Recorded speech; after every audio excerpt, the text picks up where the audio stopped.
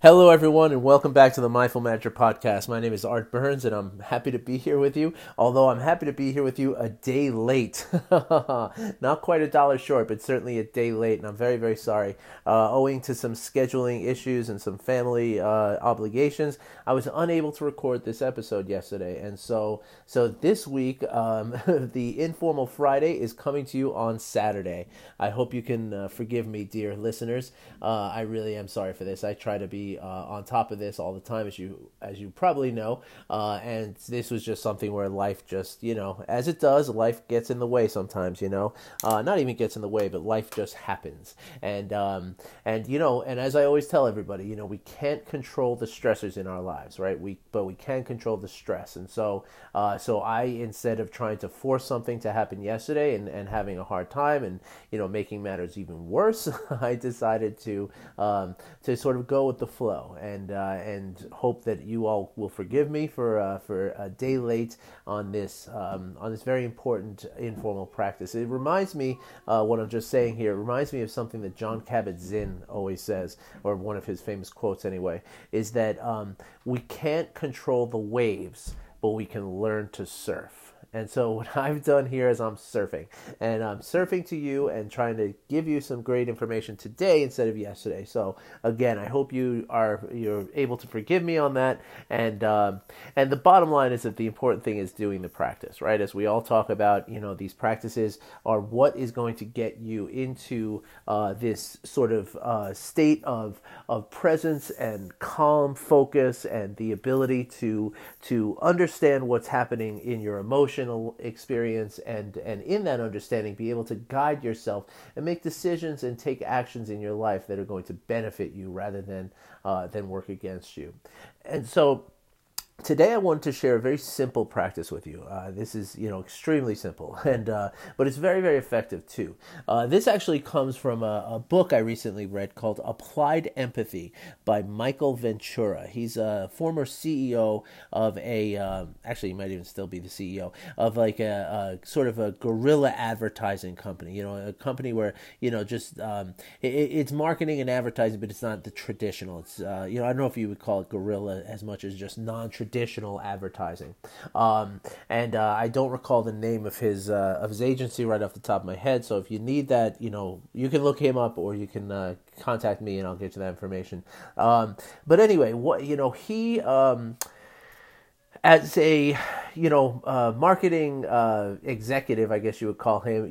He at one point came upon the idea and the practice of mindfulness, and he did so by working with someone, and which is how it usually happens. Usually, there's plenty of books out there, there's plenty of information out there, there's plenty of YouTube videos, and and all kinds of stuff that you can find to learn about mindfulness. But most people require or appreciate or desire a little guidance, and so for that reason, Michael Ventura, just like many other people who've worked with me and people I know who I haven't worked with directly, what he sought out the help of someone to teach him mindfulness and to help him to understand, and to get into the practices, and that's really, again, the key. Just like I tell you here, the key here is to do the practices, and anybody who teaches mindfulness, has to be relying on those practices as well, right? Like it's impossible to teach mindfulness without really focusing on some of the practices. That's why many of the books that you'll read out there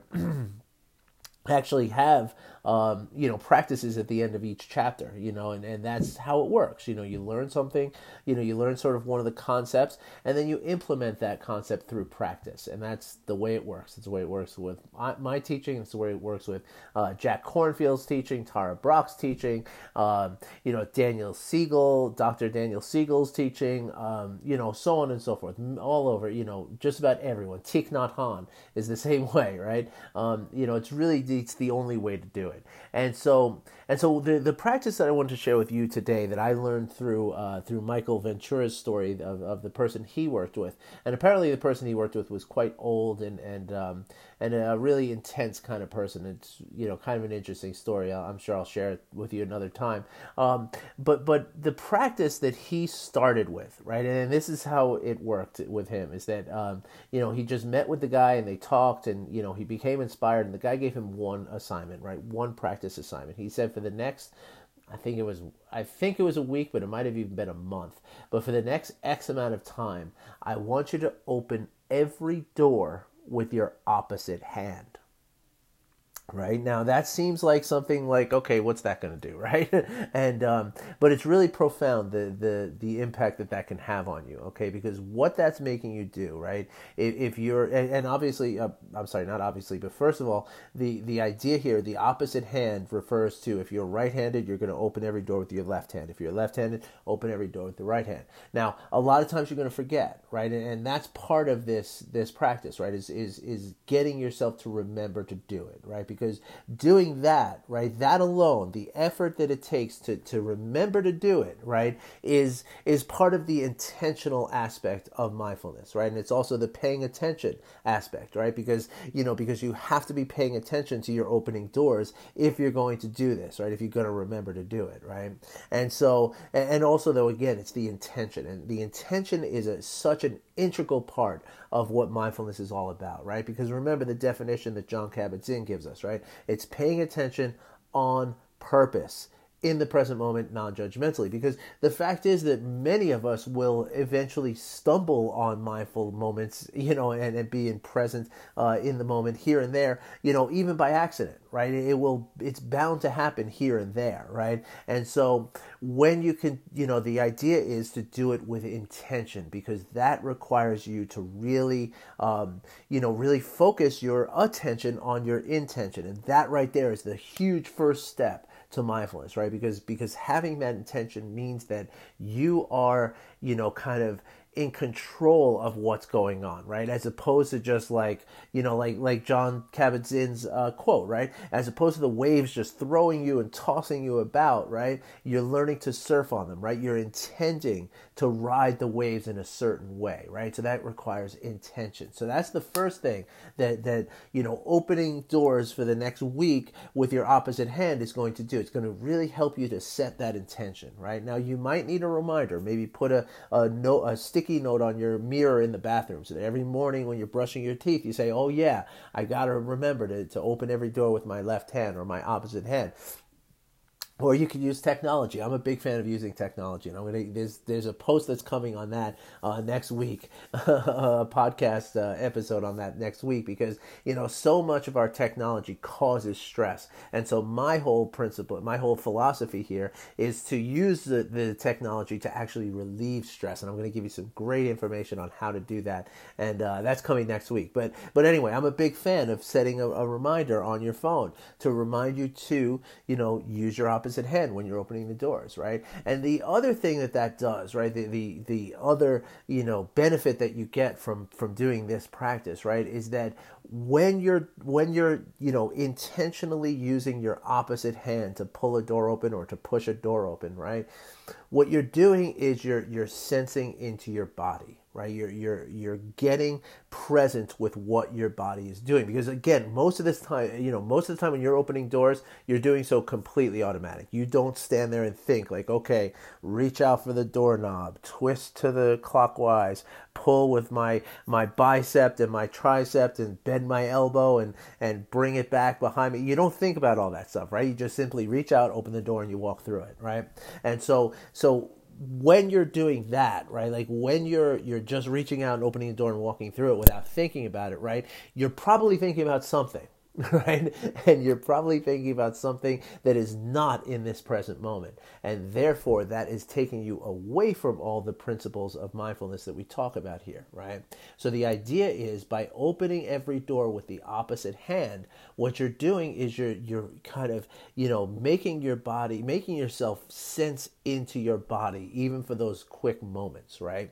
And And in doing that, what ultimately you're doing is you're again practicing mindfulness. Right? You're practicing getting your mind in the same place as your body. And the more you do that, and the more often you do that, the more you start to feel the rewards of that, right? Which is the calmness and the lower stress and just the ability to think more clearly and just the ability to feel better and have more happiness. And the more you feel that reward and keep repeating it, then it becomes a habit. And now every time you open a door for the rest of your life, you're going to sense into your body for just a moment, right? And if you do that, and then you also, pay attention in the same way when you're doing dishes or you're folding laundry or you're driving to work or you're walking from one room to another in the office, then sooner or later, all these little moments string together to be one long, wonderful, mindful existence, right? And then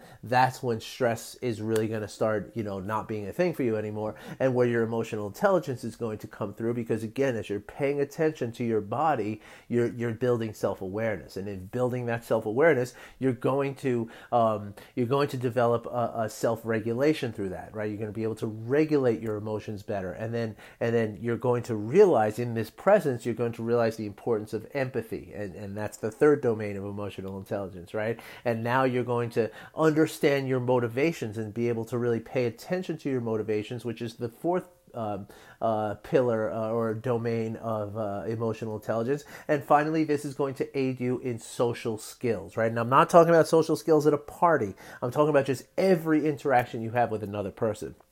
That is the fifth domain of emotional intelligence. And this will all come through doing these very, very basic and simple practices. Okay, as long as you stick to it and you keep going with it, it will come, I promise you. All right. So if you would like more information, and if you would like to perhaps even inquire about joining a program with yours truly to help you, with these practices and many, many others that I work with people, because, the thing is that some of these stick with people and some others don't, and so kind of part of the goal here, or the way to get this done here is to kind of find that practice that resonates with you, and sometimes that's really hard to do on your own. And so having a coach to help you is very beneficial a lot of times, and very valuable. And you might be surprised at how little cost is involved in such a valuable thing. So if you'd like to learn more about that, or you just want to ask a question about anything I've talked about here, I encourage you to get in touch with me. Okay, you can either email me at art@artburnscoaching.com, or you can go on my website, artburnscoaching.com, and right there on the front page, there's a button you can click that says free phone consultation. Click that, you go into my calendar program, you find a time and day that works for you, you book, you enter your name, your information, your email, your telephone number, and it's booked, okay? And you and I will have that appointment, and when that day and time comes, I will call you, or I will video chat with you, whatever you choose. A lot of people who are outside the U.S. prefer video chat because it's enormously cheaper to do rather than a phone call. And we'll get together. We'll talk about whatever it is you want to talk about. All right, everybody.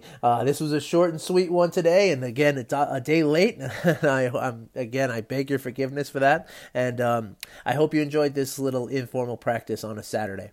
Have a great day, and I'll be back on Monday.